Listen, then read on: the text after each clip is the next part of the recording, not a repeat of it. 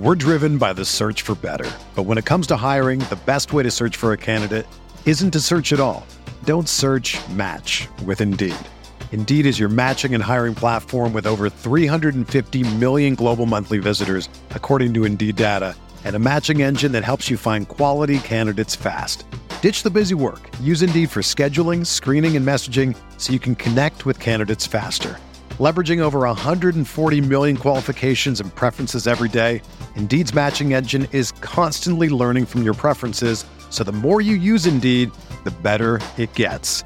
Join more than 3.5 million businesses worldwide that use Indeed to hire great talent fast. And listeners of this show will get a $75 sponsored job credit to get your jobs more visibility at Indeed.com/Blue Wire.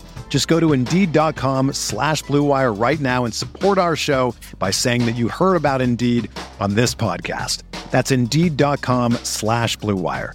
Terms and conditions apply. Need to hire? You need Indeed. This podcast episode is brought to you by Coors Light. These days, everything is go, go, go. It's nonstop hustle all the time. Work, friends, family, expect you to be on 24/7. Well, sometimes you just need to reach for a Coors Light because it's made to chill. Coors Light is cold lagered, cold filtered, and cold packaged. It's as crisp and refreshing as the Colorado Rockies. It is literally made to chill. Coors Light is the one I choose when I need to unwind. So when you want to hit reset, reach for the beer that's made to chill. Get Coors Light in the new look delivered straight to your door with Drizzly or Instacart. Celebrate responsibly. Coors Brewing Company, Golden, Colorado. How would you like a free case of craft beer? Well, as a listener to our show, we'd like to thank you for listening, and with the help of our friends at beer52.com, we can do just that. Just go to beer52.com/vision. That's beer52.com/vision to claim a free case. Beer 52 is the world's most popular monthly craft beer discovery club. They search out incredible and exclusive small batch craft beers from the world's greatest breweries and bring them back for their members. There is a whole world of craft beer out there. You don't have to drink the same thing over and over again. You don't have to order beer not knowing what you like. Just get on board with discovering great craft beer with beer52.com. Listeners who sign up now will get to discover fantastic beers from the winners of the Raise the Bar competition. Beer 52's search for the UK's best new small brewers in partnership with London Craft Beer Festival. Enjoy the likes of Unity's 7% Export Stout, Boxcar's Belgian IPA, and West by 3's Mothership with Passion Fruit. As a listener to our show, you can try your first case for free. Just pay £2.95 postage. That's it. 8 incredible craft beers delivered to you, Ferment Magazine, and a snack. There's no minimum commitment. You can just take the free case, try the beers, see what you think. If it's not for you, you can pause, cancel anytime. Beer 52 has a 5-star rating on Trustpilot, so it's easy to see that their members love the service. Do it now. Try some craft beer. Just visit beer52.com. That's www.beer52.com/vision and claim your free case today. Try it. Beer52.com. It is the way to learn more about great beers around the world. Offer valid in the UK only. Arteta! What a strike! What a screamer!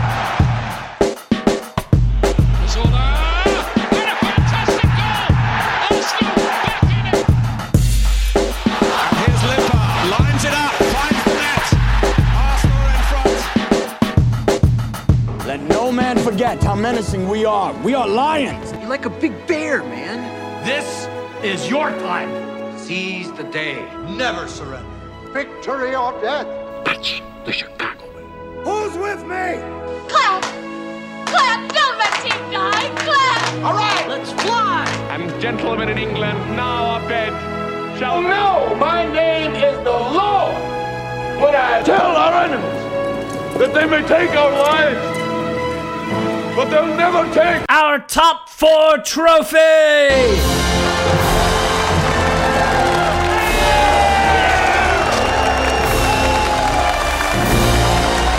This is the Arsenal Vision post-match podcast. My name is Elliot Smith, and you can block me on Twitter, Yankee Gunner.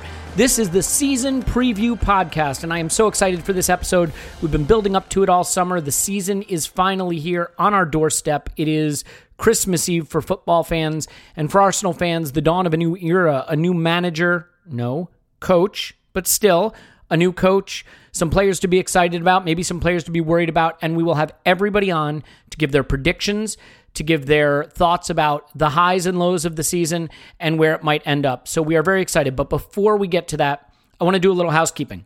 A few things. So with this podcast, we are launching our shirt giveaway. We're going to give away an Arsenal shirt. Home, away, third kit, your choice, player of your choice. You want Aubameyang, you want Ozil, you want Mustafi. Hey, it's your call, your shirt. You can win it. Just go to arsenalvisionpodcast.com. You'll find the shirt giveaway there. There'll be a simple question to answer based on this podcast episode, and we will leave that up until probably the post-Chelsea podcast when we will announce the winner. And it is totally free. It will be shipped to you. So good luck. And to those of you who hate the shirt, bad luck. The other thing I want to announce is the launch of our Patreon page. Some of you have been quite industrious and sought it out and signed up for it already, in which case we love you. The important thing to know is that we love you regardless. We love you for listening. We love you for supporting this podcast as it has grown. And we want to continue to grow the podcast. And there are so many things we want to do. We want to do live shows. We are going to try live halftime shows. In fact, we should have one for the City game this weekend, and we're really excited about that. So a few things I want to tell you about Patreon. First of all, the regular podcast will always be the focus. It will always be free. You will always have access to it. So if you don't want to support on Patreon, that's totally fine. If you don't have the means, of course, no problem at all. But of course, if you do want to support us, we love you and we appreciate that support. And that will go into us being able to ramp up live shows, additional content, bring on additional contributors. Because one thing I really believe in is if people want to contribute to the podcast, we also want to be able to compensate them for doing that. So that's something that I think will really help us. And you can go to patreon.com/Arsenal Vision Podcast, or you can go to arsenalvision.com, go to the support tab. You'll be able to see what the Patreon is about, what you get for signing up. But the basics of it are, for example, when we do live shows, those will always be free and accessible. But what we'll probably do is then take the recordings of those live shows and put those out for Patreon subscribers. And one thing we are considering doing is letting Patreon subscribers have access to listening to the show live as we are recording from time to time. So, of course, the podcast will go out totally free to everybody, as always. But if you want to listen live during the recording, we're going to make that available from time to time. We might even try that with the Post-City podcast. So the most important thing is we love you for listening to us, for supporting us by listening, for getting involved and interacting on Twitter. And as we get more involved on Facebook, that is as well. Certainly not our strong suit, but we're working on it. And it just means the world to us that you will be with us throughout this season, and we think it's going to be a really exciting one, an interesting one. And if you have any feedback or comments, just let us know. So without further ado, I want to introduce everyone, and here we go. It is the Season Preview Podcast. First up is Paul. Paul is on Twitter at Pausing in My Pants. Hello, Paul. Woohoo! Clive is on Twitter at ClivePAFC. Hello, Clive. Hello. We've already suffered a loss. The transfer window has taken its toll. Out goes Ospina, but also out for this episode goes Tim.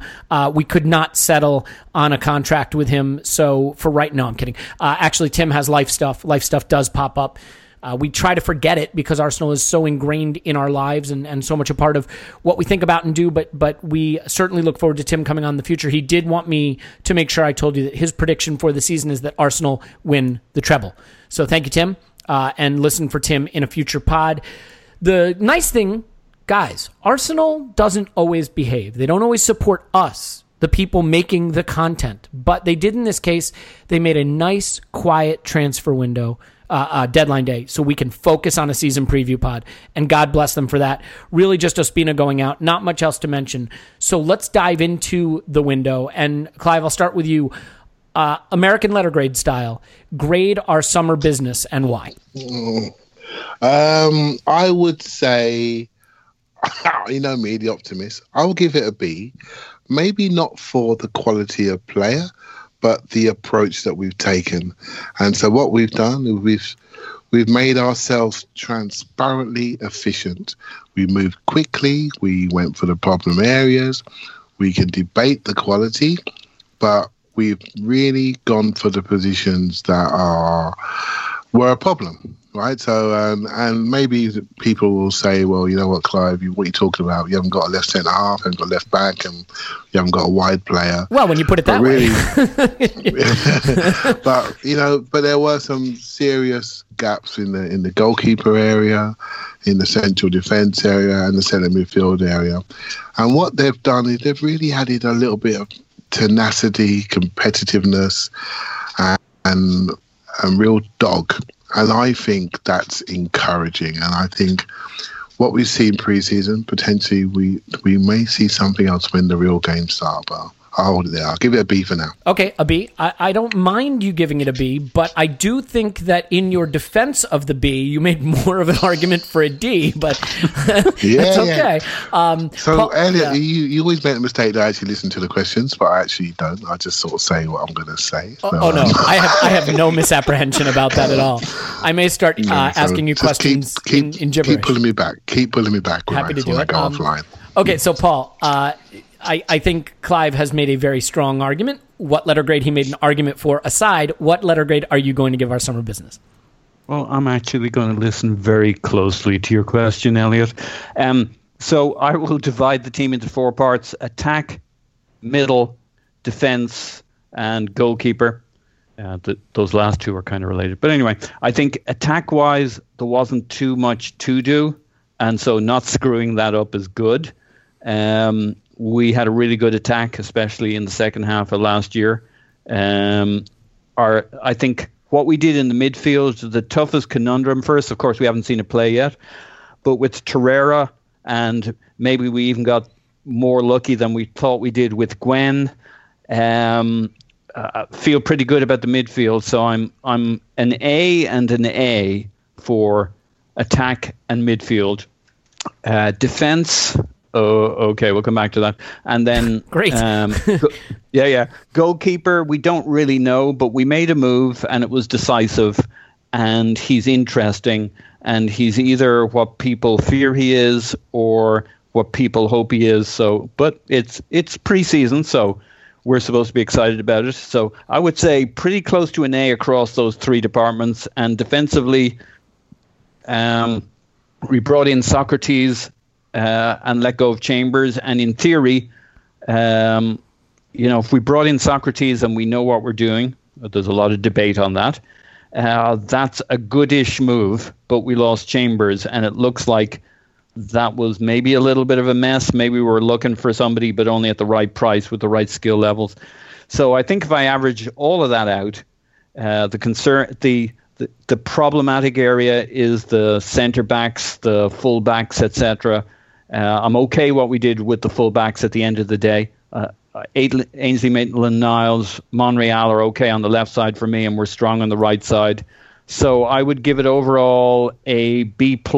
I would have given it a B, except we moved so early in the window that all our players are bedded in, and so fair fucks to that.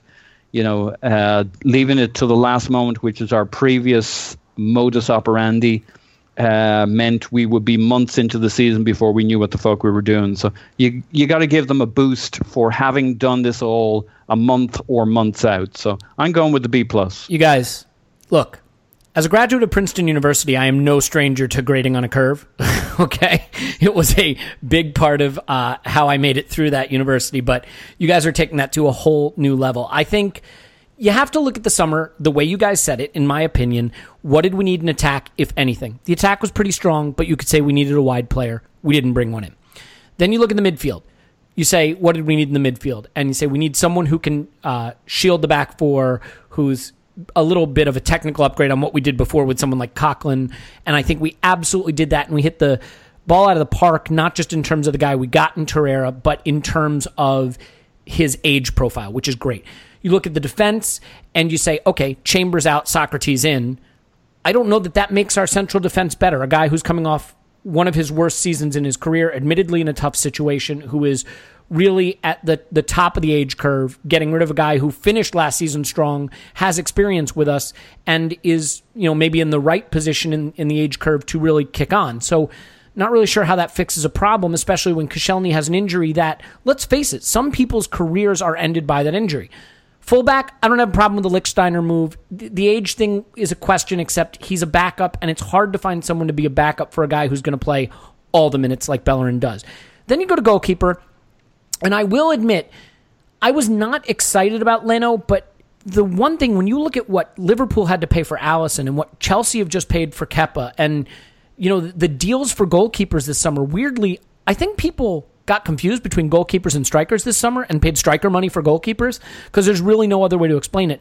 So I'm actually a little bit more understanding of the Leno move when you see a guy who looks like he can distribute well with his feet, which is what we need, and we'll have to find out how he does in terms of keeping the ball out of his net, which is kind of an important part of the job. But we took a relatively old squad. We didn't necessarily make it younger in the way we might have liked. We didn't get the wide forward. We didn't really solve our center back problem. So I think it's got to be a C at best. Midfield, sure. The other departments, we didn't really do much of anything. Now, if Guendouzi becomes a star, again, midfield just becomes an even stronger part of the pitch. We also didn't get Ramsey signed to a contract, which I think doing something with Ramsey, signing, selling, or something, right? That was good alliteration that I didn't plan. But signing, selling, or something would have been on the list of things we had to get done. So I struggle to see it as being more than a C, because C for me is kind of par, and at best I think we were par. So, Elliot, I would give your alliteration a C.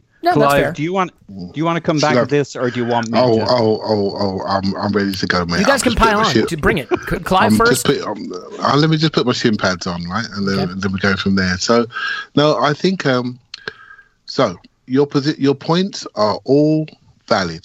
Okay, moving on. If you got your head down in Arsenal world, right? So in our world, those minor details, and they are, some of those minor, some of those are major. That's what we walk with every single day as we're walking around in our daily lives. We know these things are there for us to resolve, right? We don't really know the performance levels of our players. But what if you take yourself out and do the 30,000-foot view, what are we lacking, right? We have got wonderful creative forwards. We lack a little bit of tenaciousness, a little bit of devil, a little bit of leadership, a little bit of solidity, a little bit of intensity. Right? That's what we lack. That's what we lack that costs us the 15 or so points at Bournemouth, at Brighton, at Swansea. Should I keep going? Jesus, right? At Brighton. Just you saying it reminds me how bad it had gotten. To drop points at West Brom, to drop points at Stoke. They're both relegated, by the way. Should I keep going? No. I think you've given most of us PTSD at this point. Yeah. Yes. So just add. Let's just add what we need to add to beat those teams, right? And that completely changes how we're perceived, right? So, and I think the club potentially on paper, and we don't really know, because this skill set of leadership, tenaciousness, of doggedness, you don't see that in pre-season. You see that when it counts in competition. So I'm trying to make a point that actually has not been validated yet, because pre-season is about patterns, play, running, fitness, loading on physicality, not resting for games, sessions before games, sessions after games. It's about load. So we haven't seen the players like Lichtsteiner, like Socrates, what they were bought for, and like Torreira, which is to add that leadership within the dressing room and to set an example about how we play. We haven't really seen that. So what stood out for us has been the baubles on the Christmas tree, the floaty players like Maitland-Niles, like Smith Rowe, and like Guendouzi. The players that work from a platform that those dogs provide. But we haven't seen the dogs yet. And I think when you look down, we have made a real attempt to fix what's missing in this team, add some resolve, add some platform to the talent we have in the upper end of the pitch. And I think from that perspective, the club have approached this appropriately. And a little bit like the LA Lakers, Elliot, they added a lot of those sort of seasoned pros, a little bit older, like LeBron short James. Contracts. But I'm talking about Rajon Rondo and Jamal McGee and Lance Stevenson, I get the idea. and those. You see where I'm going? They added them and said, we need to solidify things. We got some young talent. We need some dogs to make sure we can bring that young talent on.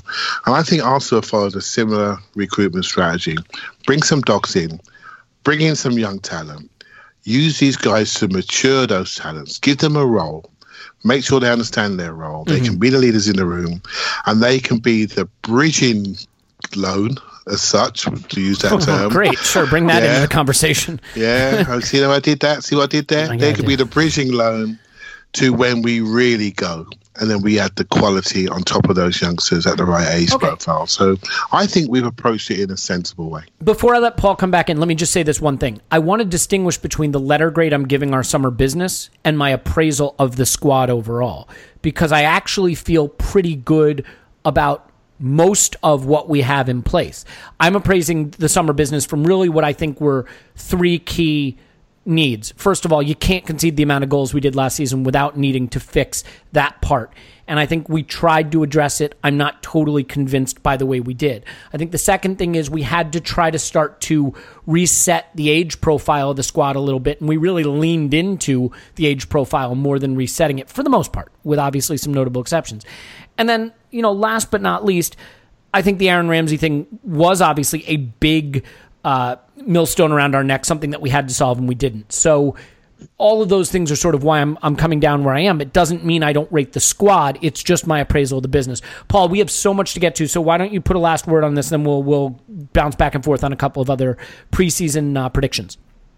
Well, I think Clive handled it pretty well, but the one thing I would say is, to me, our main area we didn't address, obviously, is defense, but we wouldn't be the first team looking at Pep and looking at Klopp who prioritized getting the upfield part of the team sorted and using a system and using pressing in an intelligent way to be the vanguard of defense and requiring front-footed defenders, which is what we have and what we bought. So, this isn't our last iteration. This isn't our last hand. There'll be January, there'll be the next window, but we're basically trying to fix upfield. We were a very pressing team last year. We'll be at least as pressing this year, but we'll just do it better so that when teams beat the press, we don't get shafted down the middle and against our defense. And I think the defenders we have suit that profile, and if we train and drill to that system, then our defense, we'll see. But the theory must be our defenders are good enough and front-footed enough and suit the system enough that we'll get enough gains in the other areas to make a difference this season, and we'll supplement as we go along. I guess that's the plan. Yeah. I don't disagree that I hope that's the case, obviously. Yeah. I have concerns, and we'll see. Yep. That's the best thing about the season. We're going to find out. So let's go with a couple of more rapid-fire things. I'll stay with you, Paul, so you can get a first shot at this one. What, in your opinion, is the minimum successful season where at the end of the season you would say, if the following things have happened, I will consider the season a success? It's a tough one because in the end of the day, you can't do it. You can, and we will. You can't do it by ranking in the league because you can only control what's under your control. So is it really just in the end the love you make is equal to the love you take? Is that really what we're saying here? Elliot, I'm trying to make a serious point here. I doubt it, but go for it. So, fourth or fifth, if you're talking about placings in the league, fourth or fifth, but a real go at the top four is a minimum requirement. But actually, it's more about, do we look coherent? For me, the bottom line is, do we have an operating midfield that makes attack and defense work well? Which to me, we haven't had the ability, A, to get a first line working midfield, and B, a group of players that can play with each other so that we can make changes, we can rotate. So mine's more about how we play and our process and whether there's structure, and so it's a hard to measure thing. I don't really, I care where we come, but that's kind of that's one side of my brain. The part of me that really cares about how we play this year is, do the things that Emery should bring to us? Do we bring a coherent, structured system? Do we seem to be making progress? Do the guys seem to be buying in? It might take us the first half of the season, but by the second half of the season, do we look like a team playing in a way that can get to where we need to in the second year? So does that answer the question? Yeah. So you're basically saying a minimum successful season is based more on whether you see progress in the way we are playing, the system we're using, the tactical approach, and is it coherent? Is it modern? Is it something that we think we can build on to go in the direction we need to go? I think that's perfectly reasonable. Clive, do you have a different take on what the minimum successful season is? Perhaps something a little less millennial, a little less abstract, a little less participation trophy? I mean, do you want to go with some actual achievement here? Paul's he's done a Clive, isn't he? He has completely disregarded your question and come up with something else, right? So forgive me if I have a bit of an inferiority complex here. Yeah, go ahead. From a factual perspective, from an achievement perspective, I would love to see Arsenal win the Europa League. I would really like that. I think if you look at our history, we have a decent history in the FA Cup, in the first division or Premier League, but our history in Europe is not becoming of the club of our size, right? So if I could choose one, I would choose that one. I think it's absolutely imperative that we are back in the top four. I think that would be progression, and that would lay a platform for the next phase of our recruitment strategy. And I think for me, if I sort of veer into Paul's world a little bit, I think for me it's about having the personality and belief that we are on the way back. And I've been looking at football a lot over the summer, and I've got some new thoughts, and they'll come out over the season. But one thing I feel that's really important is the stress levels in football for young players today, I think, has gone up through the roof. I generally worry for the kickback when players don't produce. We had a laugh at Karius, the Liverpool goalkeeper, but I generally worry for players and when they don't perform under the spotlight and what's actually happening to them on the mental side of things. I think what the best coaches are doing now, they are over-coaching to relieve stress on the players. They're reducing their roles. They are formulating a pattern. They're formulating a plan. And they're saying, I've got you. You are comfortable with me. I'm going to give you 5 things to do, and you're going to focus on them, and you're going to produce. And I look at Guardiola, I look at how he coaches, I look at how he reduces roles but increases output. A classic example is Raheem Sterling. He's stopped him roaming around. He's told him what spots to hit in the box and how many side foot passes has he had into the net. He scored 16 goals last year and he's now found his goal scoring touch. I think he's the same player. He's bright, he's tricky, he's got acceleration, he can go both ways. But now he's scoring because he knows what to do within a choreographed system.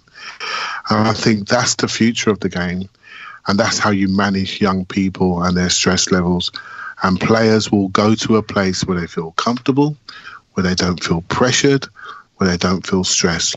I think the Arsenal system under Wenger was all about loading the responsibility onto the technique of the player and telling the player, you're wonderful, you're great, go and do your thing.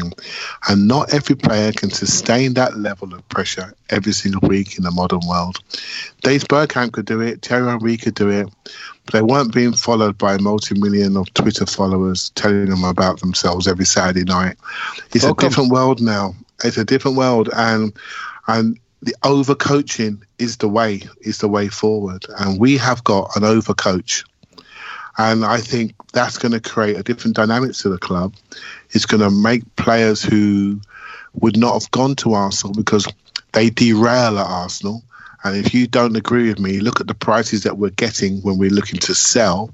Players come to Arsenal, if they haven't got the character and the individual quality, they derail. They go downwards because the emphasis is placed upon them.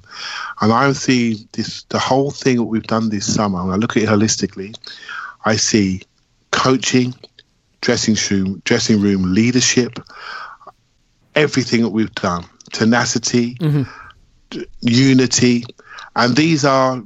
How many times you heard me say the word fundamentals? Yeah, you're probably bored of it. Maybe now. once. But these are the fundamentals these are the platform that's being laid.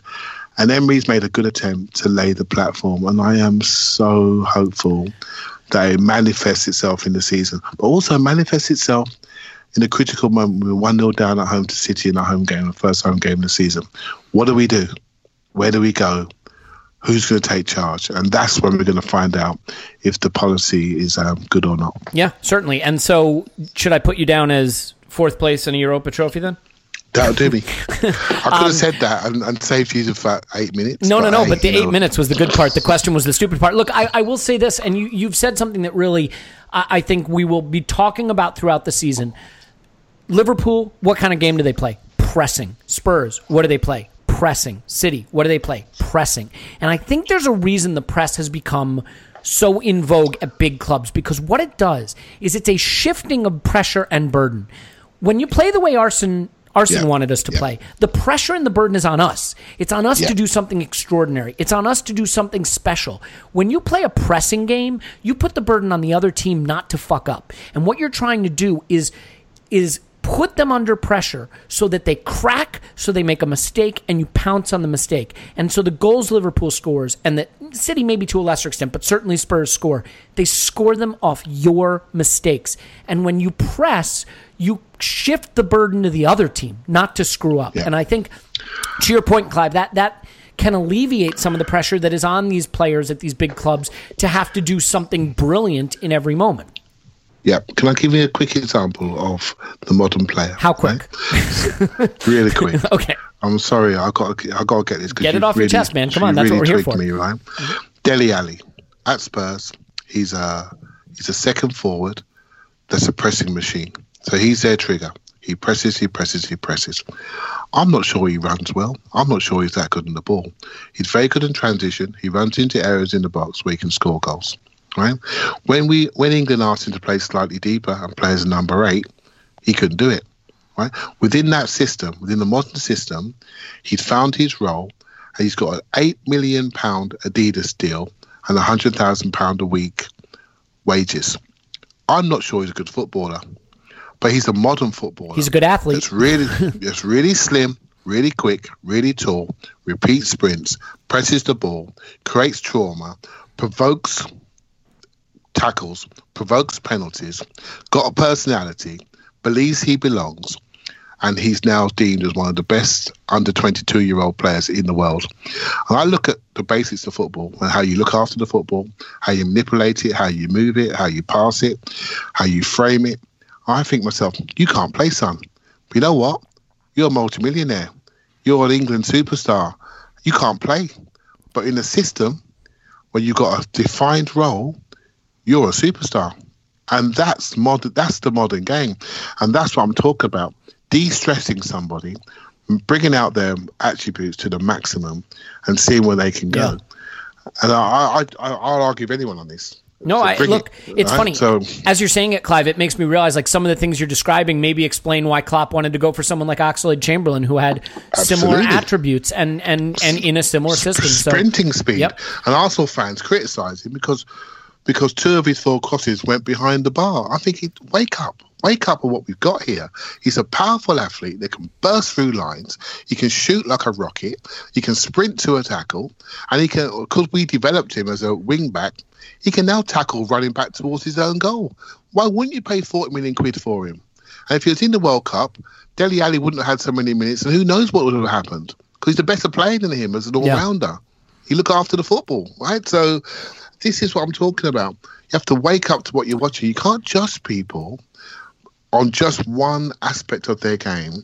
Look at how the game is changing and adapt your thinking to what's happening in front of you. Well, we're adapting. I mean, we all are. I'm adapting. Fuck me, Clive. Your mind Fuck me. Sorry, mate. Sorry. I'll shut up. No.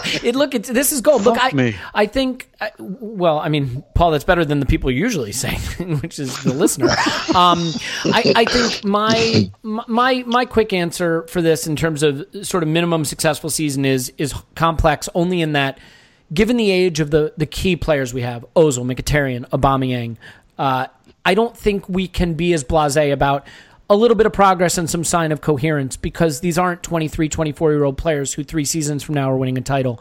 We've built the squad to get us back in the CL now, and so I think it kind of has to get us back in the CL now. So I would say minimum successful season is either win the Europa League or get back into the top 4, because that's the squad we've been given. So that's what it's built for. So that's what it has to do. And oh, by the way, when you have a £300,000 a week playmaker and a £250,000 a week striker and another maybe soon to be £250,000 number 8 in Aaron Ramsey, you can't exactly say, boo hoo, let's just play for some improvement. So we'll see how it goes. I want to get to, maybe the headline of the whole podcast before we take a break, and that's predicting the finish domestically. So put it out on Twitter. Where will Arsenal finish this season? First, 11%, second, 3%, third or fourth, 56%, outside the top 4, 30%. So 86% said third, fourth, or outside the top 4, but more than half of you said we will finish in the Champions League places. So, Paul, here's what I want you to do. Give me your top 6 and maybe just a little explanation for each one. City, they've actually got stronger, God help us. Liverpool have got significantly stronger. Fucking depressing.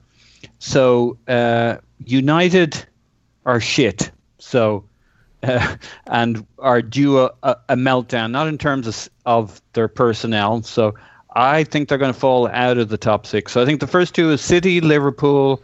Number 3, I'm going with Sarri's Chelsea. I think that's very interesting.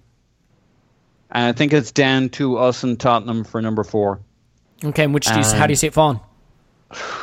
As an Arsenal supporter, Arsenal. I think if I knew what I knew about Arsenal but weren't a supporter, you just have to go safe and say Spurs for number 4. But I think we'll push them down close and have a great chance of getting the number 4 spot. Interesting. I mean, I would take it. And so then you see what, Spurs then United? Spurs United, yeah. Can you imagine United finishing 6th with that squad? Jesus, the money they've spent. Thank God for Woodward and Jose, huh?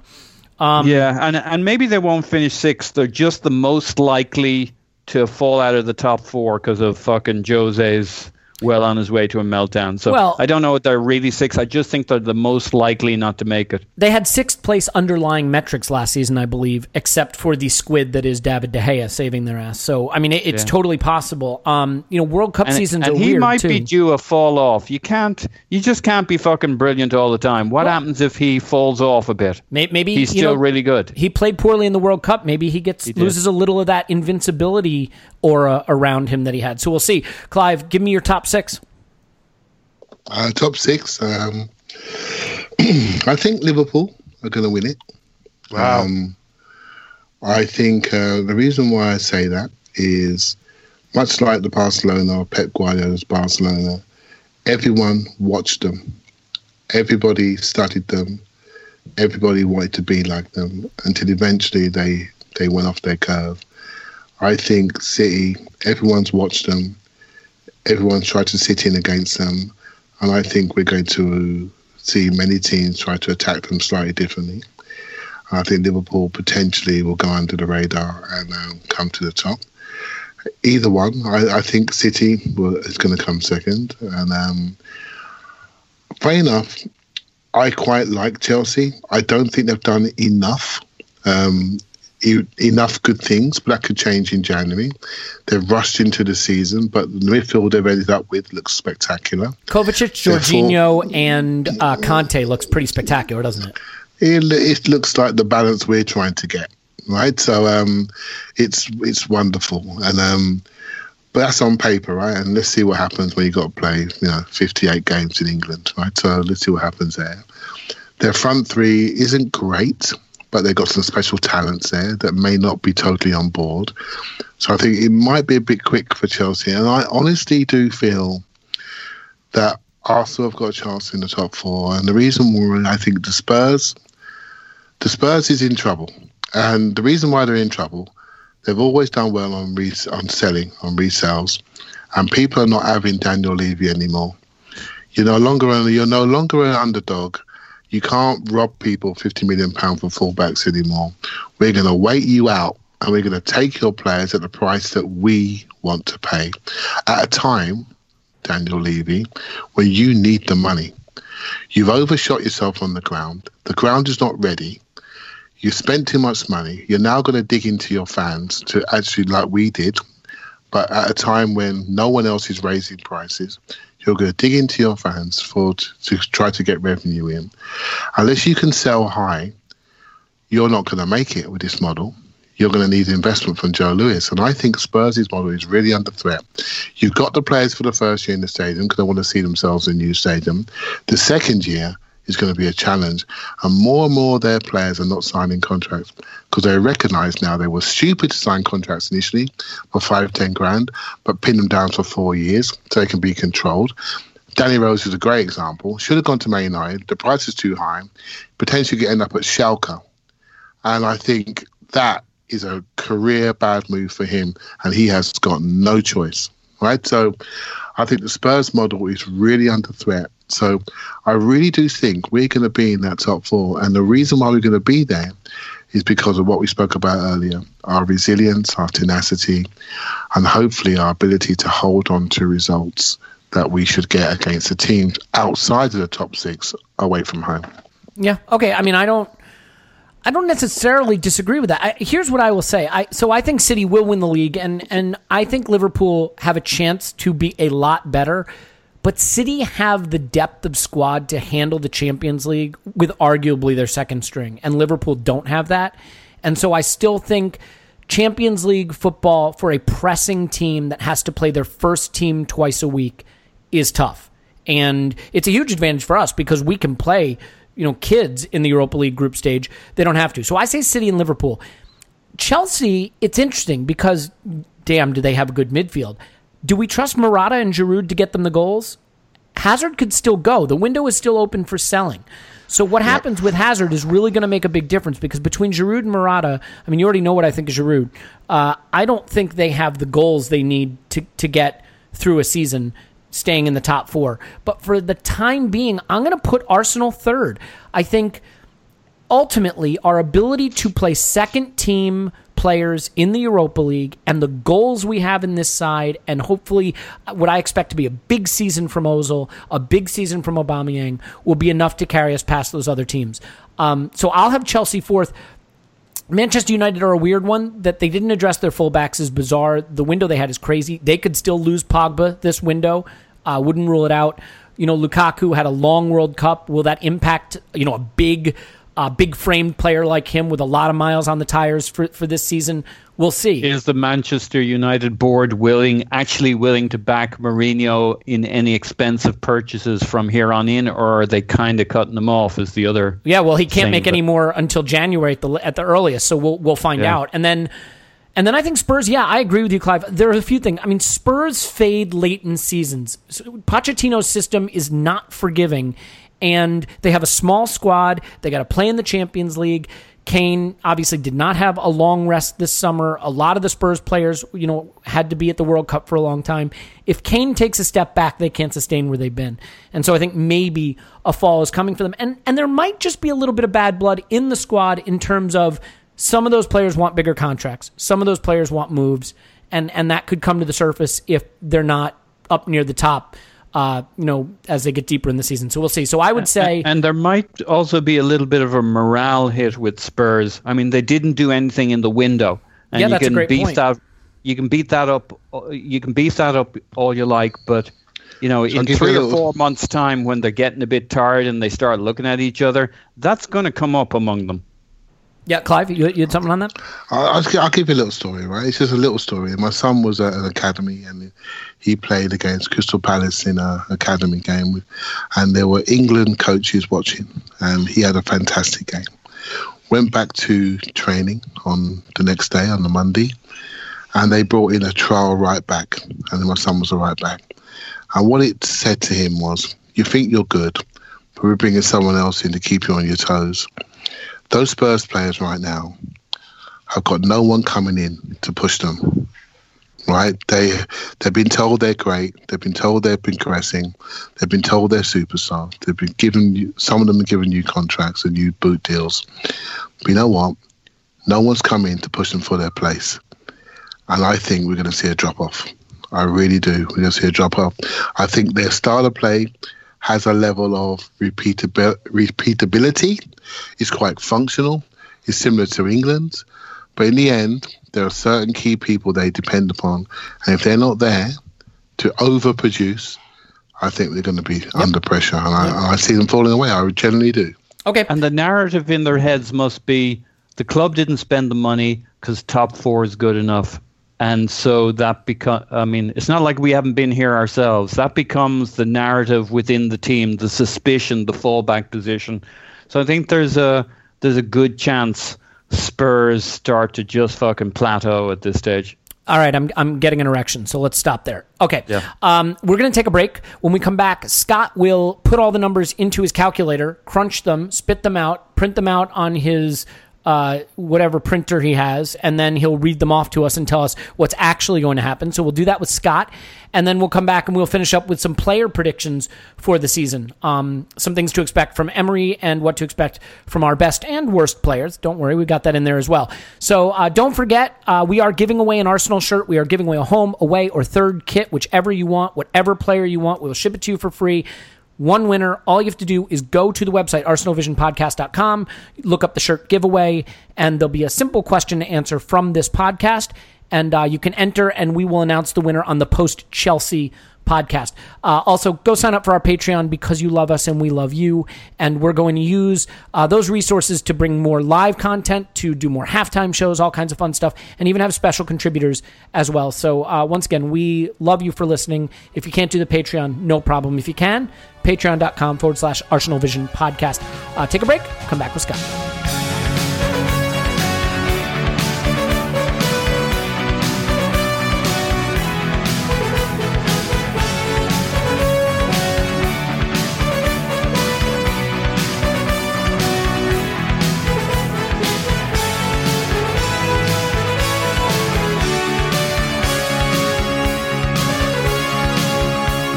Okay, we're back with Scott. You can find him on Twitter at @O_that_crab. Hello, Scott.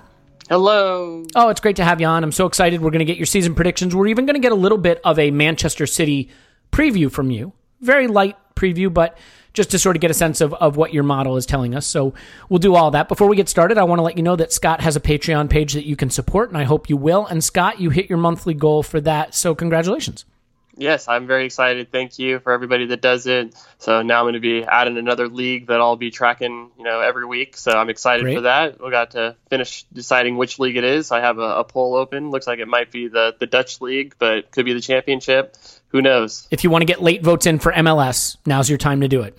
I doubt people will be rushing to the interwebs to do it, but you can if you want. And obviously, we have our Patreon that launched, Scott. We've announced it officially now. Actually, a few people got in early ahead of time on that, which is pretty awesome. But hopefully we'll get some of your great work on there as well.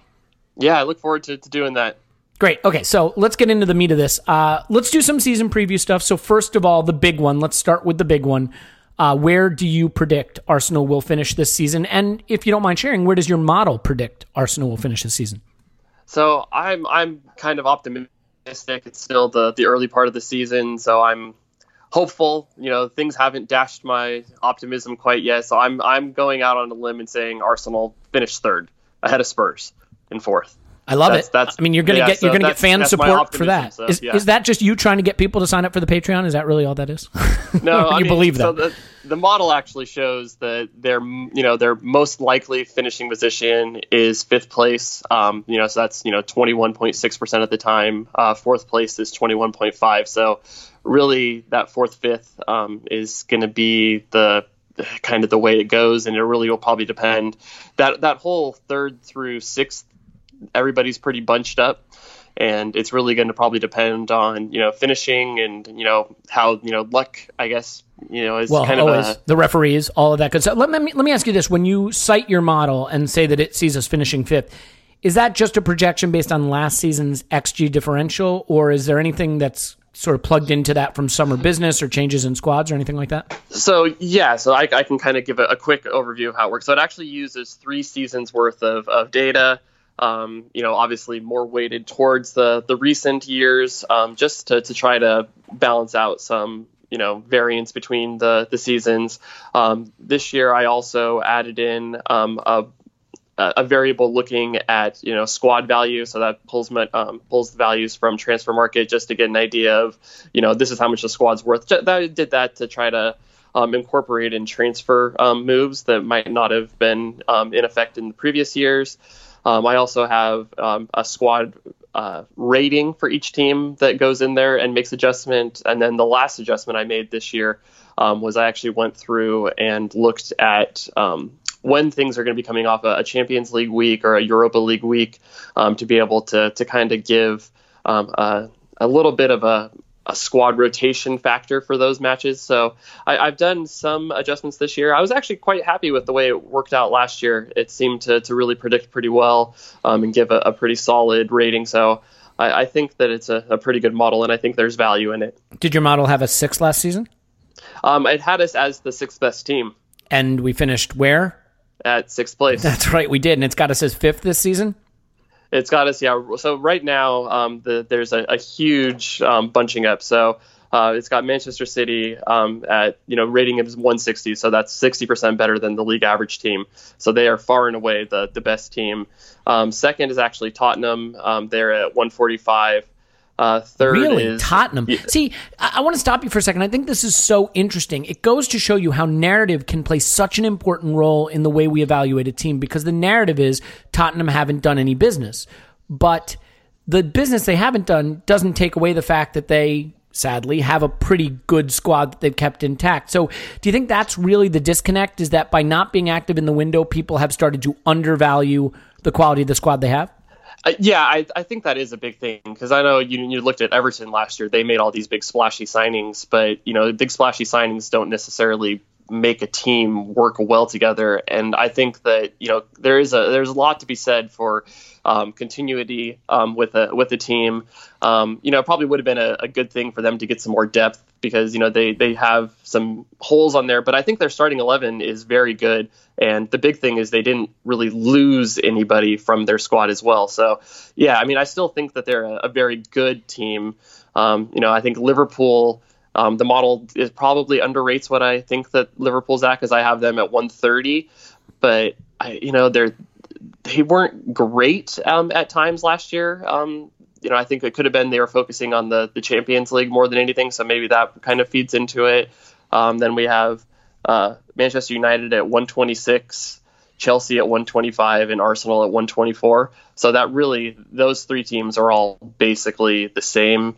It's really hard to separate them.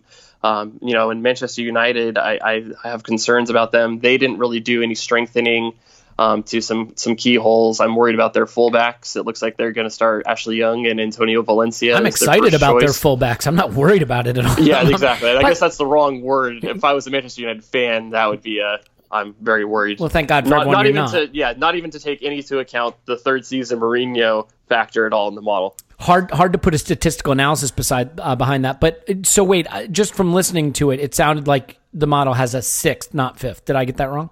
They are. Yeah, we are still 6th, basically. Okay. Basically, even with Manchester United, Chelsea, and So what Arsenal. You're saying is the model sees the United, Chelsea, Arsenal finishing positions being a toss-up somewhere between 4th, 5th, and 6th. Exactly, and one of the things. So Arsenal actually are one of the higher variance teams this year, and a lot of that goes to strong attack, weak defense. So there's going to be a lot less draws in the model for Arsenal compared to Manchester United.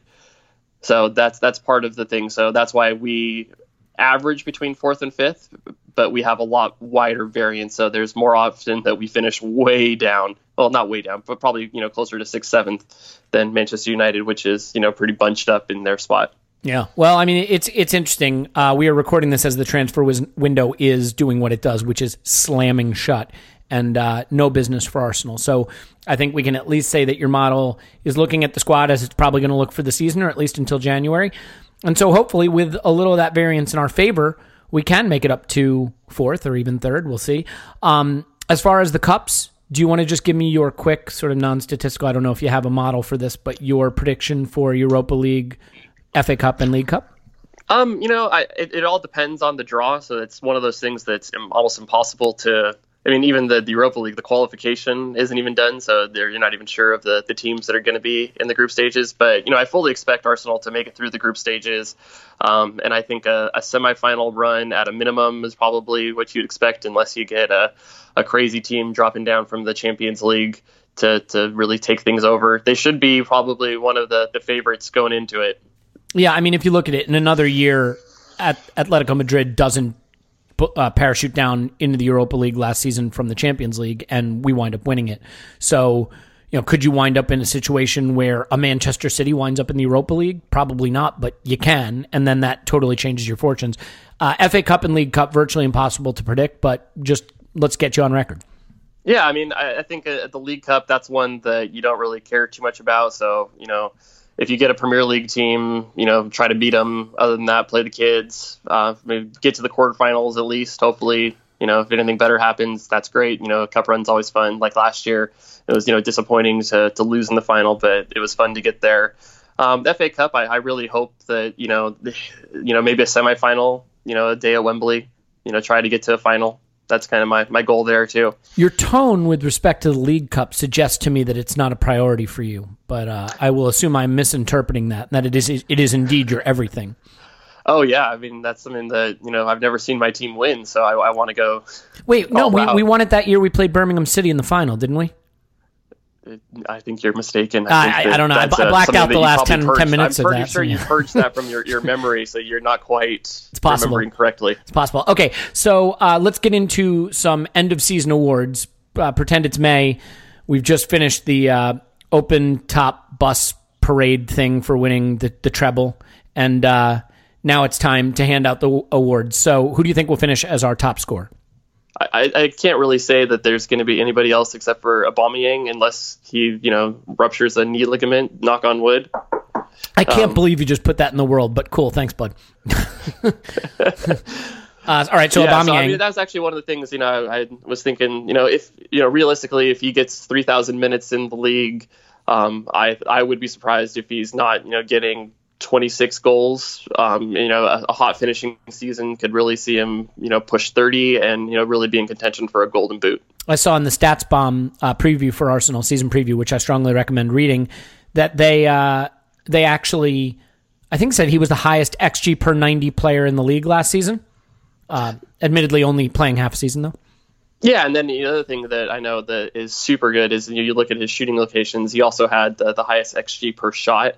I think it was, almost 0.24. So, if he's getting, 3 or 4 shots a game, that adds up to almost 1 XG a match, which is pretty crazy high. And, if you think about that would be right on target for, 30 goals with, Yeah, and you need that. You really do need. The teams that win the league tend to have a player like that. To you, just to get off topic quickly, if he's averaging a 0.24 XG per shot, I mean, that means he's getting into really phenomenal shot locations. Is that for you the strongest argument for him needing to play center forward so he can continue to get into those prime shooting locations?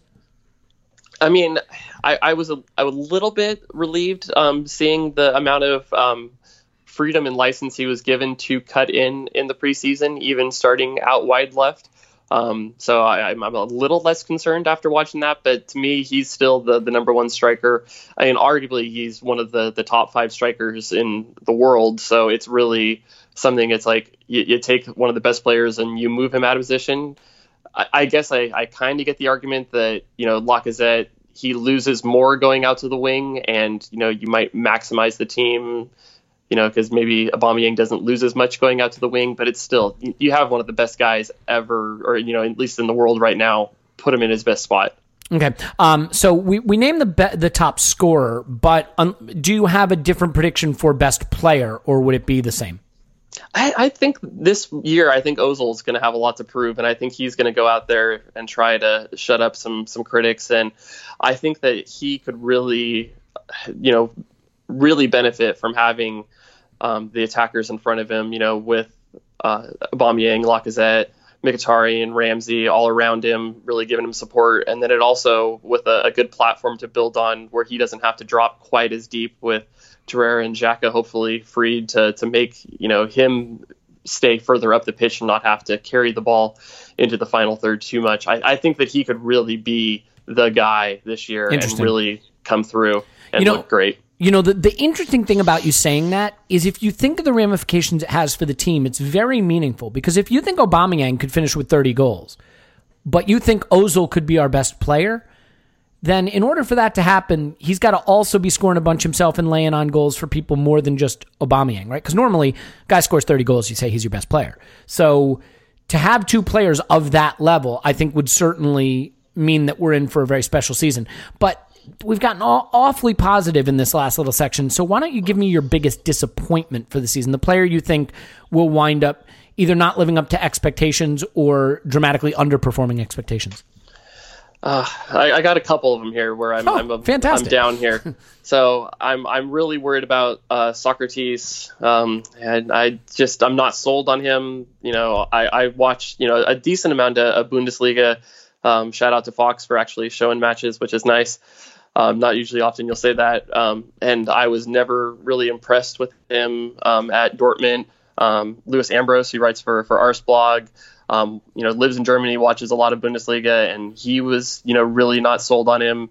And he's just at that age where he's a front foot kind of player. And I think that he's coming into a new league where he's going to have to adjust to it's just, to me, I think that's going to be a nightmare. He's not going to have a great guy next to him. Is it going to be Mustafi? Is it going to be one of the younger guys holding Mavropanos? To me, that just has all sorts of red flags all around it. And then the second one that I'm, going to say, kind of single out as a disappointment, I think Monreal might be getting to the end of his useful career at Arsenal. And, it pains me to say that because I love Nacho, but you could see in the last couple of years that the best managers have singled him out as a guy to attack. And I just don't know if he has the legs to play the modern fullback position anymore, because that's probably the most athletically demanding position on the pitch. And I think it just might be too much for him. Yeah, I think that's all fair. I think, unfortunately, and obviously this is a question that if you asked a million Arsenal fans, you'd probably all get answers related to the back four. So, I think everybody knows where our Achilles heel is going to be. It's going to be in defense. And if any of these players can overperform expectations, that would obviously be hugely important. But I think what the takeaway is that system is going to be very important, and how we defend as a team is going to have to be important to cover what we see as deficiencies in the players. How about we finish the season preview part of this section on an upbeat note? Who's the breakout player? Who is the player you think will come away being a fan favorite and maybe surprise people with his performances? I'm hopeful that it's going to be Torreira to do that. I imagine, he'll probably get the Arsenal Player of the Month for the first season because, it always goes to a new player. But I think I'm hopeful that it's going to be Ozil that's going to be the guy that everybody comes to realize how important he is to the team and how he's going to, really make the attack click.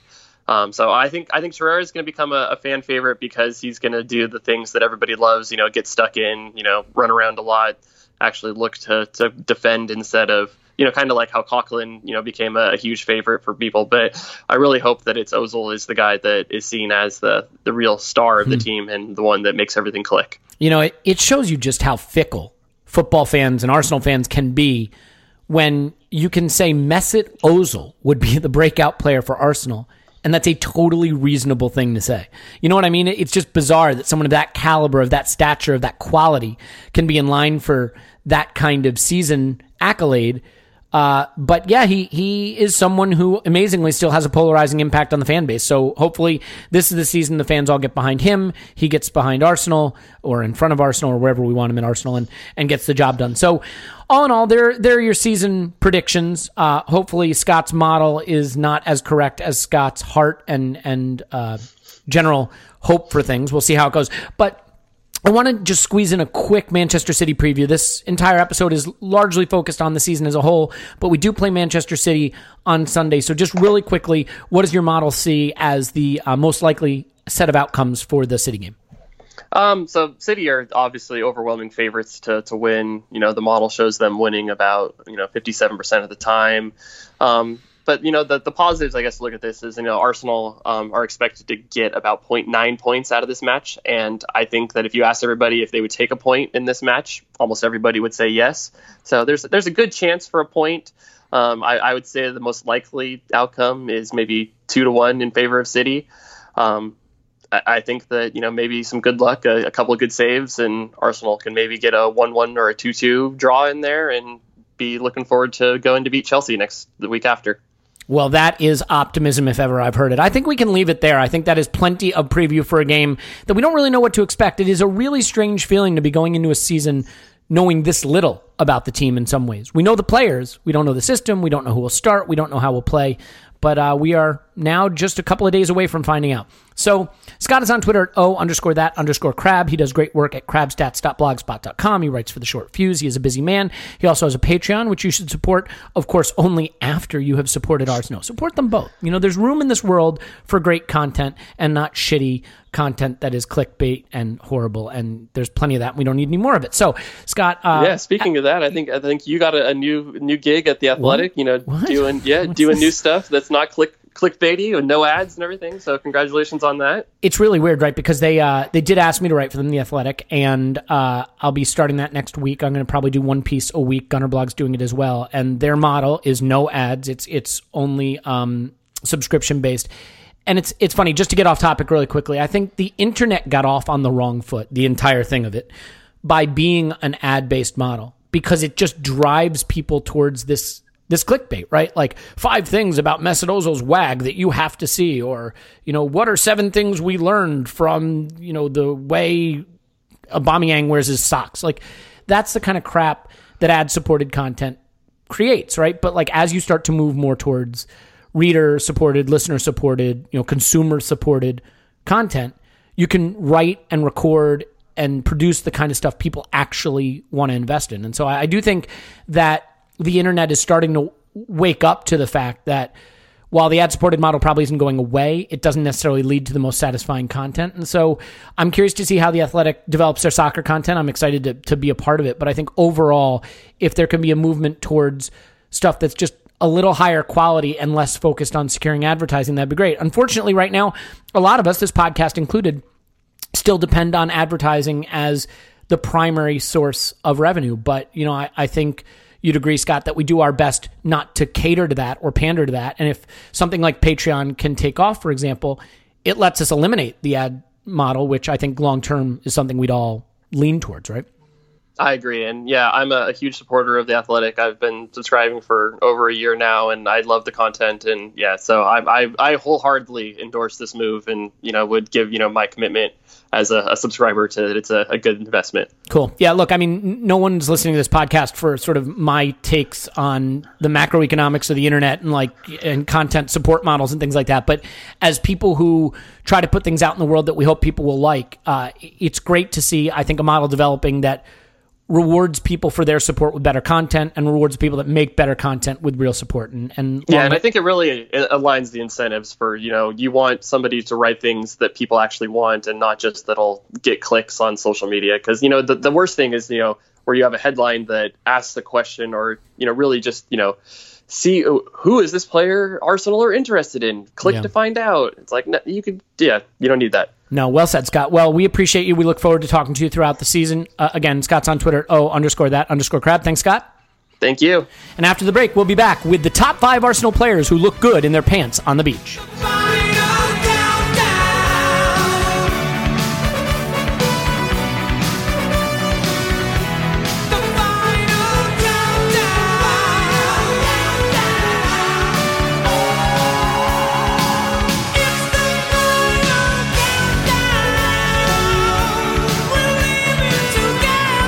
Okay, we're back, and now it is time to get into the player section of our season preview. We've figured out where the team is going to finish this year. We've determined that definitively, decisively, so thank goodness that is off the plate. What we need to do now is get into the player section, and I have a question here that I think is actually a tricky one to answer, and I don't know that I want 5 answers, Paul. I think I want 1 answer. And that's not a joke. You'll see why I said it that way. Good luck with that, mate. I'm just Elliot, I got to just say, I'm still recovering from me and Clive trying to get your erection under control over the break. It really only takes a few seconds, I think you'll find. Who will be our captain? And now you see why I said I don't think I need 5 answers, because Emery has said there'll be 5 captains. You can just name one. Who do you think will be captain of the Arsenal?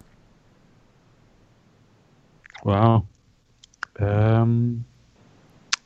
This is good podcasting. Hemming and hawing. Come on, man. Off the cuff. It can't be anybody in our defense. This could be our first season where our captain plays. I mean, this is a big moment for us. It can't be anybody in the attack apart from Ozil, and it can't be anybody in midfield apart from Ramsey. So I think it's Ozil versus Ramsey, and Ozil's going to play. Ozil's got the contract and going to play. Ramsey, blah, blah, blah. I guess it comes down to the Ramsey contract. I'm going with Ozil. Ozil for captain. It wouldn't be, I think there's some segment of the fan base that would bristle at that, just thinking that he may be from look, it's a body language thing, but just the way he approaches the game, he's very much sort of in his own world, in his own ethereal plane, operating in that giant brain of his, maybe not captain material from sort of a blood and thunder sense, but as Arsene used to say, a leader on the pitch. Clive, who do you have as Arsenal? Yeah, sorry, Paul. Let me just add: if you're going to back Ozil, fucking back Ozil. We've bet on a horse. Fucking back him. I mean, you gave him that money. It's crazy not to get behind him all the way at this point. Clive, are you behind that, or do you have a different captain? I am behind that. I think he is being paid almost double the money we've ever paid anybody. He has got to be the leader of this club, right? He has to be, and he has to know you can't just get paid because you've negotiated a good contract. You have to have a level of accountability and leadership, and I think it's wonderful that the club are trying to extract that from him. He's got more to give, and we have to extract it. I absolutely think he is the totem pole, the biggest star, the biggest following. He needs to be the captain. My second choice would be Granit Xhaka. I think from a captain perspective, if I was to pick somebody, I like him the most. And my third choice would be Ramsey. And based on the fact that he's been there 10 years, he's got the longevity. If there was a club captain and a team captain, we sort of had that thing where it was the club captain didn't play. Well, Ramsey will play a lot of games, injury dependent. Ramsey should be that club captain. He has 10 years in the club. He knows the club. But from a team perspective, I would love to see Ozil really take responsibility, absorb it, like it, and start to act like that leader. I think it's really important. It's tough, right? Because you're always trying to read minds. And with Ozil, you say, we're giving him more of that responsibility and making him more of a central figure at the club, tease out more from him, or does he need to sort of be left to just focus on his football and not have the distraction of any other responsibilities or roles? Ultimately, who knows? I mean, there's no way of knowing how he would react to that responsibility. He may genuinely not care. I think personally that it will be Ramsey. I have a weird suspicion that he'll sign. Why do you say that? That it'll be Ramsey? Why do you say that? Thing about the why do you say that? I think it's a couple of reasons. I think the length of his tenure, I think, is part of it. So there's that. I think the fact that he's just so handsome, so photographing him in the armband is something that people are going to really enjoy. I think that, he is a guy with a big engine who runs around, who, seems to be willing to show some emotion on the pitch, although very quiet off the pitch, it should be said.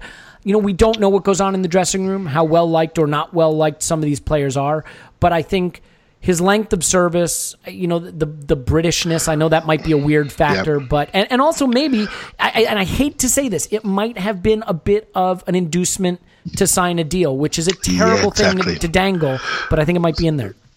So, just quickly before Paul comes in, I agree with everything he said there. However, he hasn't signed. And I think he needs to show a commitment to what we're trying to do. He needs to show a commitment to the new regime. I'm really adamant about this. There's a lot of freshness and newness, new coaches, new management. So by not signing, you're saying to them, I'm not sure about you. Right? I'm not sure about what you're doing. I'm not sure about your new coaches, new intensity, new training, new tactics, new structure. I'm not sure about you. I'm looking after me. So why would you make that person the captain? Now, everyone's entitled to look after themselves, but there's been a new contract signed by a number of players this summer, by Xhaka, by Iwobi, by some of the youngsters. It was just done. And there's one hanging on. And I'm asking myself, what's so special about you? Right? What is special about you? You don't play every week. You're a good player. But what's special about you? Everyone else is signed. So you're looking out for yourself. And so you're now questioning the model. And you are now bringing to me a little bit of the old ways into the new ways. And so why would I make you captain? So commit at the right moment, right now, really quickly, and then you become one of our leaders of our club. And by the way, I flip my feedback, Elliot, and say, you will deserve it. 10 years, giving the best years of your life to our club, you deserve it. But mate, don't hang it out too long because the fans will turn on you real quick. Yeah, that's for sure. Let me ask you a question. That moment's around the corner. It's around the corner. So when we're up 3-0 at halftime and they announce that he signs his new contract on the pitch at halftime, can they give him the armband then? This Sunday against City? I like this 5 captains thing. I really do. I like the leadership group. I don't like this one captain thing. I think it's BS. I really do. I think it's rubbish. I think it elevates people and it makes them less accountable because they have this role. No, you are a player in a club, in a squad of 25, and you have to produce. You don't get guarantees. And I think I like the way he wants to put his 5 captains in place. Yeah. And that counts for all of those 5 captains, by the way. And what he's done, he said to them, by the way, you are a leader, you are a senior leader, but you're not guaranteed. And I like that. And I think, to your point that you made much earlier in the podcast about, reducing pressure from players, 5 captains means you don't have one guy who feels the weight of every poor performance on his shoulders directly. I mean, you don't want to make Ozil the captain and then make him feel like every poor performance is his responsibility any more than he already may feel that way. Paul, final word on captaincy? Yeah, I mean, the easy way out is to say Koscielny's our captain. Well, he is, yes. I meant other than him, because that is a very good point. No, but if I'm Emery and I'm thinking, I like the idea of Ozil or I like the idea of Ramsey, but for the various buts we've talked about, I'll say in respect of Koscielny, he's still captain, but my vice captain is Ozil, for example, and let him earn it over the year. And as the year progresses, maybe he has established himself in everybody's eyes as the guy to be a captain. But if he hasn't, then you have an easy out in the future without taking the captaincy. He kind of nominally has the captaincy, but he doesn't have the whole enchilada. So you have a get-out clause. Similarly, if you put Ramsey as vice-captain, they're basically captain, but you can yank it if without embarrassment later on in the year. We sure do love a crocked center half as captain, though, don't we? Vermaelen, Mertesacker, Koscielny. It's really pretty incredible. Okay, we're going to do a rapid-fire section. So what I really mean here is limit your answer to what you can say in one breath of air, okay? we're going to speed through this. Yeah, take a deep breath, put on the scuba gear if that's what you need to do. So we'll start with you, Clive. Top scorer. Oh, Aubameyang. Easy peasy. Prediction on goals? League goals. League goals, 25. Cool. Paul, top scorer, prediction on league goals. Aubameyang, 25. I will say Aubameyang, 33 goals. Fuck. Yeah. Not if we're fannying about playing him at left on the left wing. Good point. But anyway. Emery out. Best player, Paul. Again, Aubameyang, but if I'm going to go for an outside pick, a surprise pick, Torreira. Ooh, I love it. That would probably be a good thing if that happened. I mean, we fixed a major would be a problem in the very squad. good thing, Clive, best player. Hey, it's difficult, right? Because Aubameyang is going to be the best player. You better use that air parsimoniously, my friend. Yeah, he's the one, right? He is the one. And so yeah, Aubameyang's going to be he's going to be the best player with the best output. We are. I'm going to go Ozil. Okay, I like that. Yeah, earn that captaincy. Look, I kind of want to say Ozil, but if I think Aubameyang's going to score 33 league goals, I can't really say anyone other than Aubameyang. I'll tell you what, I'll give a quote I heard from Steve Bold. He said many a time that they wanted to drop Ozil. He'd turn up to training and he would just run training. And we all knew he was the best player in the club. And everyone knows he's the best player in the club. And so he is the best player in the club. I can tell you who doesn't know he's the best player in the club is Uli Hoeneß, so fuck that guy. How about biggest disappointment? Clive, the player that you think... Again, now I want to be clear about this. I'm not saying who will be our worst player, because that's obviously Mustafi. I'm saying who will be our biggest disappointment in terms of not meeting the expectations we have for them at this moment. I'm going to say a name that's going to surprise a few people, but I just need you to think it through. And I think it's going to be Monreal. Good shout. I think towards the end of last season, I thought he hit a wall. And it could be because he just was overplayed. And he hit a wall at a critical time in the Atletico games. And I watched them and I looked at them and I saw a player on the edge of his physicality. And I think a lot of people were saying last year it was a choice between Monreal and Ramsey for Player of the Year. I don't think we're going to get the same player this year. It's a guess because we haven't seen him yet, but I want to lay that one out there as a surprise, maybe that we could see a leveling out and plateauing. And in the olden days, that player would have gone to Real Sociedad when the offer was there. I would have brought in someone younger, fitter, more resilient, quicker, that could change our style, and we didn't do it. We kept him. And that tells me something about the modern Arsenal. But hey, I think Monreal could be a surprise. Okay, so, well, then I think I know what your answer to our next question is going to be, but we'll come back to that. Biggest disappointment, Paul? So, buckle up, guys. So, if I had to bet on somebody who is going to massively disappoint, is that basically the question? Yeah, that is someone who you think will not be our worst player, but underperform expectations. I wouldn't say I say this with any level of confidence. I would say this is where I put my money. This is the risk. Mesut Ozil. He could fucking stink this year. You think that everything that happened at Germany and just the weight of that and the weight of the contract and the pressing system and it just won't click for him? Yeah, you ever seen an airplane get shot down? I mean, no, I have not actually. Have you?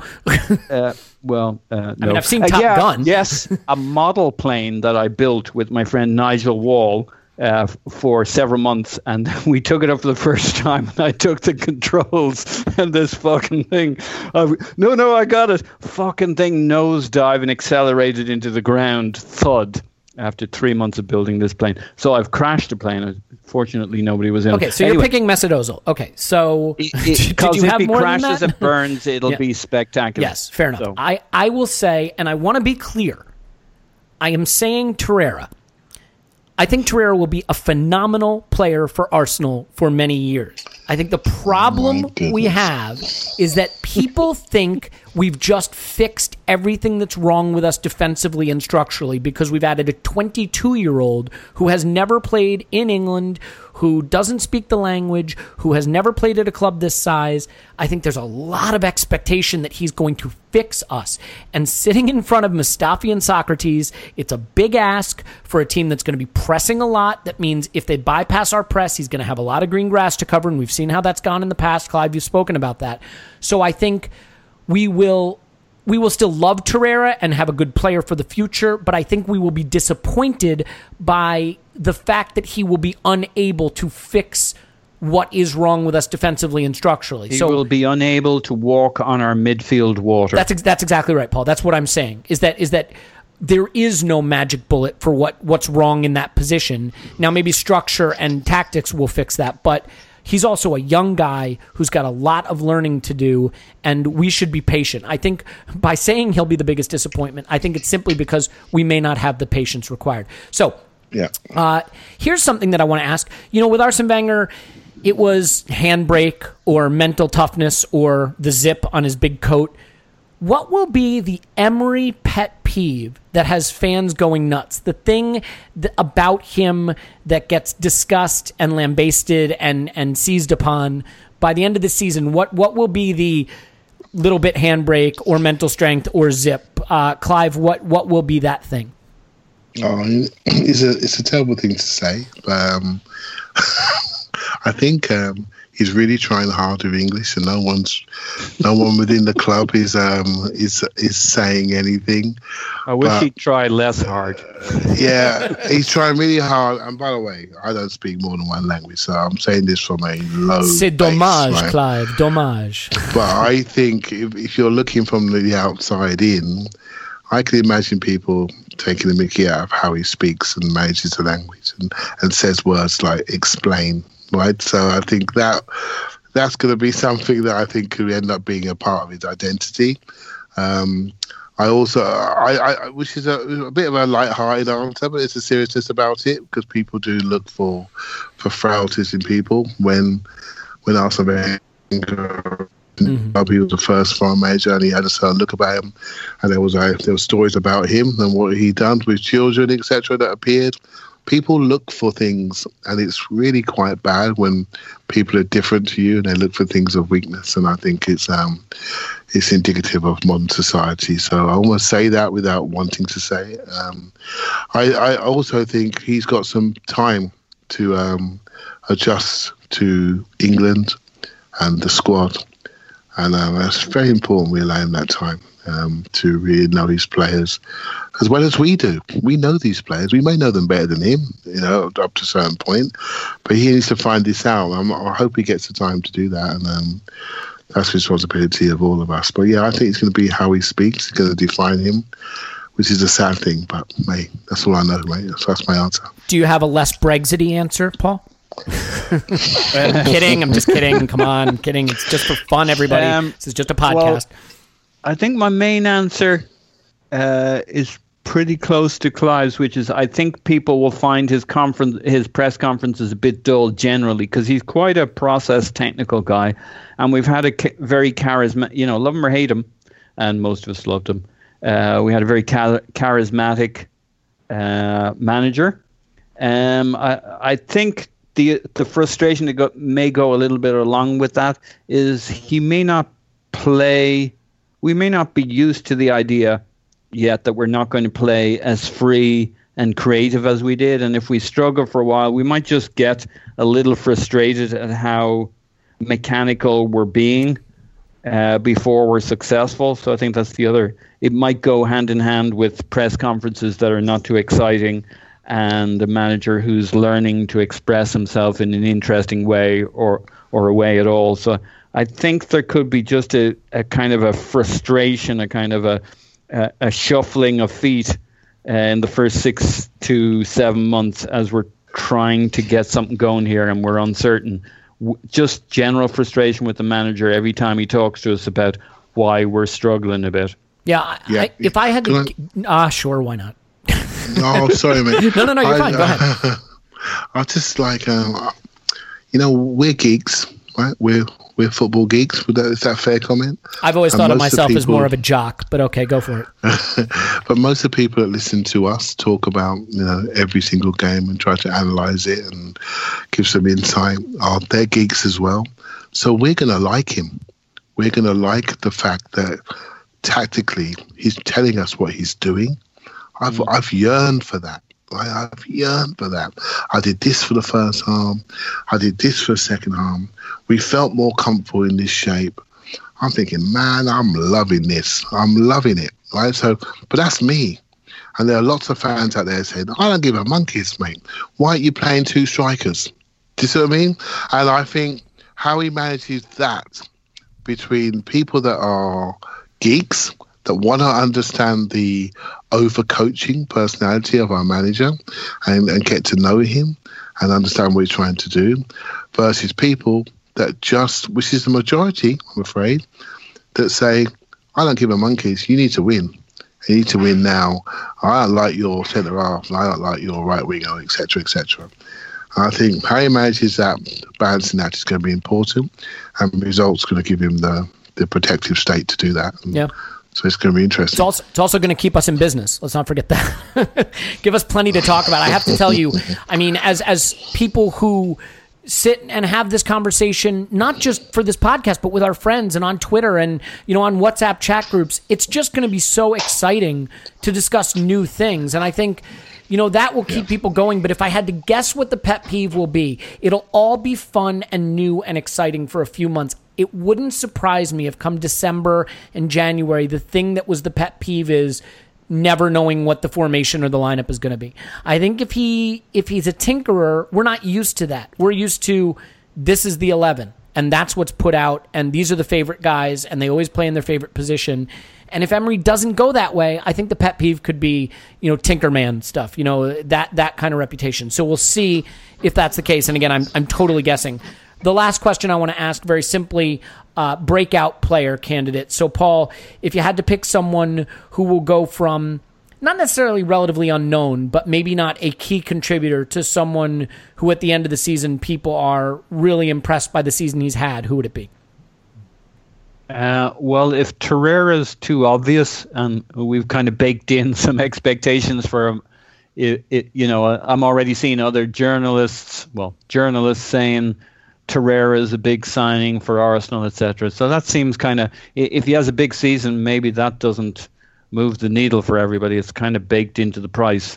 I'm going with overhyping Gwen. I still think, inject it straight into my veins, Paul. Give me all the Guendouzi hype you can give me. Well, if he pans out, I mean, he's kind of got everything. He's not as defensive as Torreira, but he's got everything else. He's got mobility. He's got the quick feet. If you put if Torreira pans out and Guendouzi, we can do all sorts of fucking things in our midfield and mix and match those guys with whoever happens to be fit and firing. If it's Xhaka, if it's Ramsey, we don't give a fuck. Those two misfits are suddenly fits because Guendouzi and Torreira can do the biz. So that's a good shout.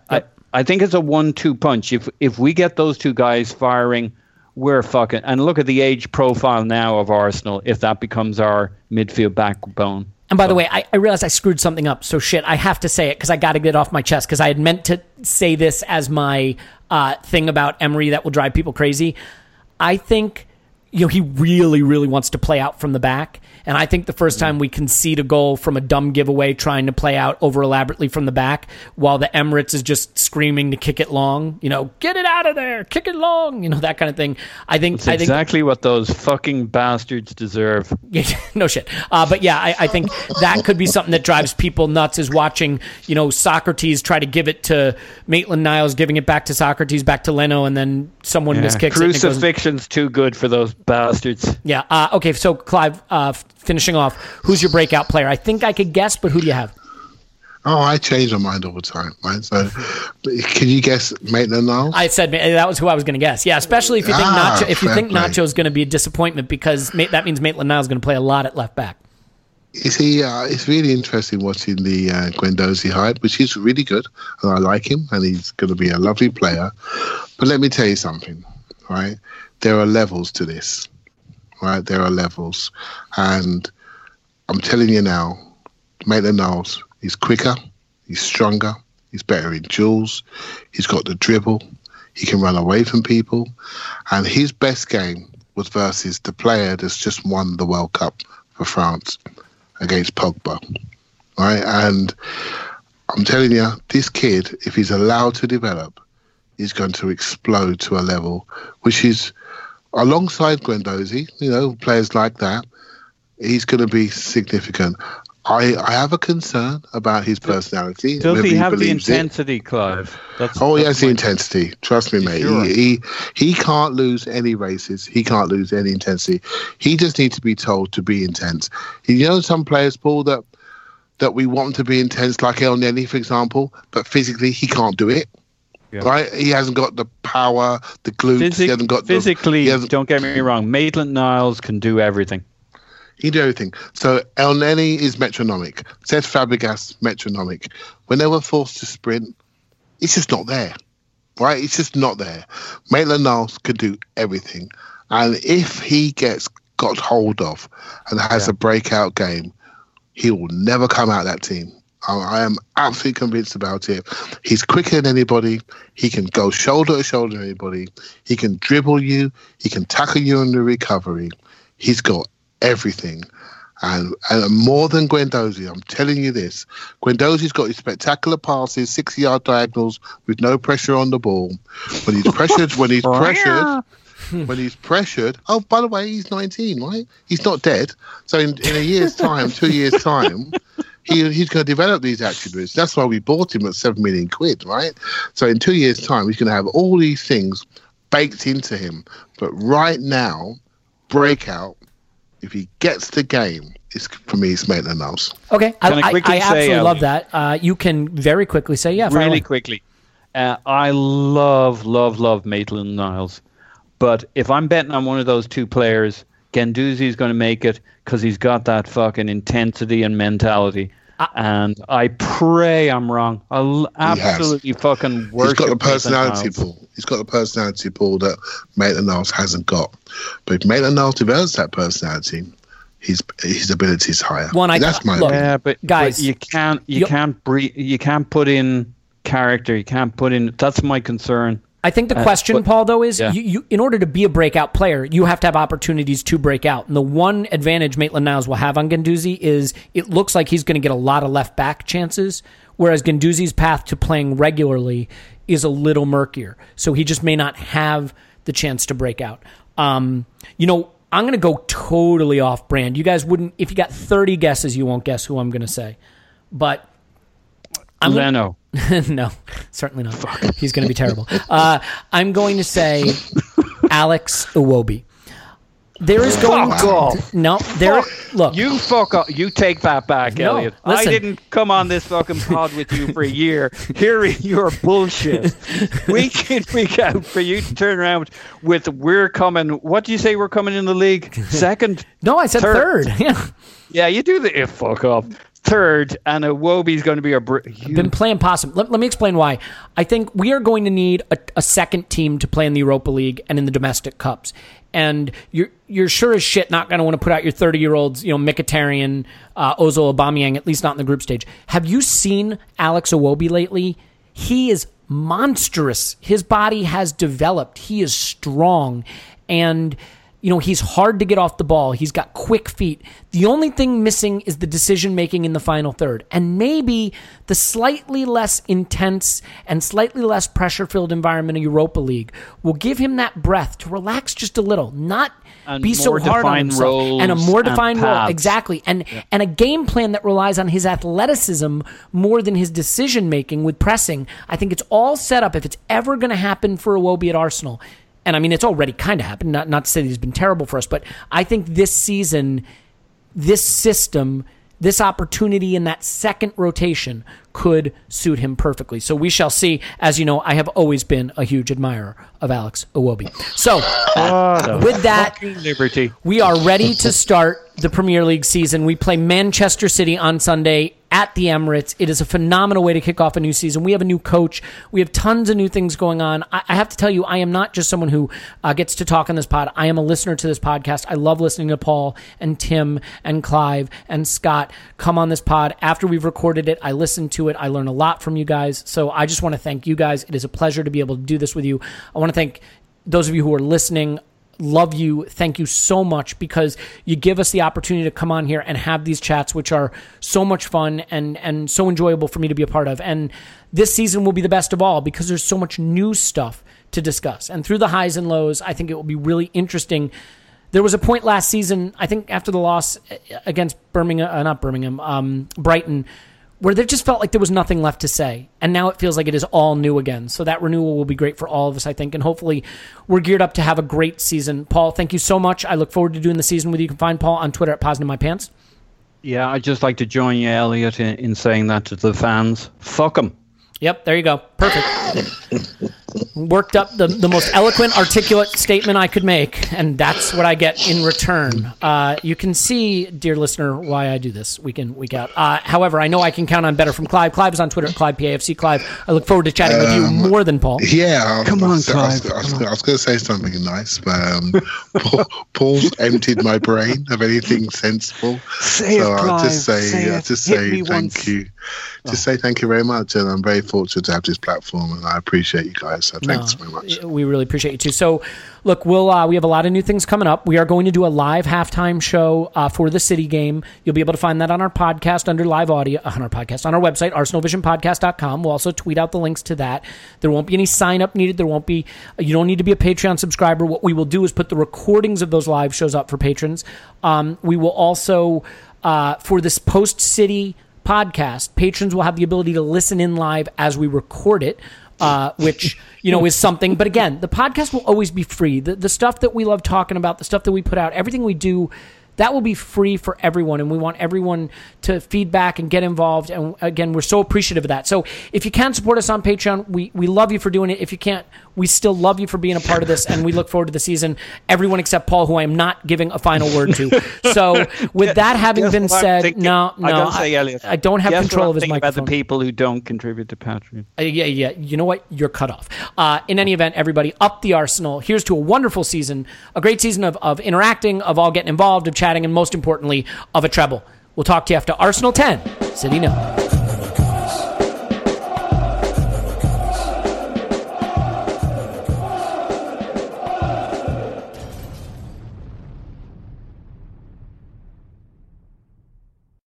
Everyone is talking about magnesium. It's all you hear about. But why? What do we know about magnesium? Well, magnesium is the number one mineral that 75% of Americans are deficient in. If you are a woman over 35, magnesium will help you rediscover balance, energy, and vitality. Magnesium supports more than 300 enzymatic reactions in your body, including those involved in hormonal balance. From functional medicine doctors to mental well-being and female hormone experts, we all know that magnesium is the one mineral to improve all aspects of well-being and health. But which one? Magnesium Breakthrough from Bioptimizers, the trusted choice recommended by leading experts with 7 best-absorbed forms of magnesium to ensure your body receives the support it needs for overall well-being. Go to bioptimizers.com/balance today and use code BALANCE10 for 10% off. Support your journey to wellness at bioptimizers.com/balance. Magnesium Breakthrough from Bioptimizers, your foundation to optimal health and vitality.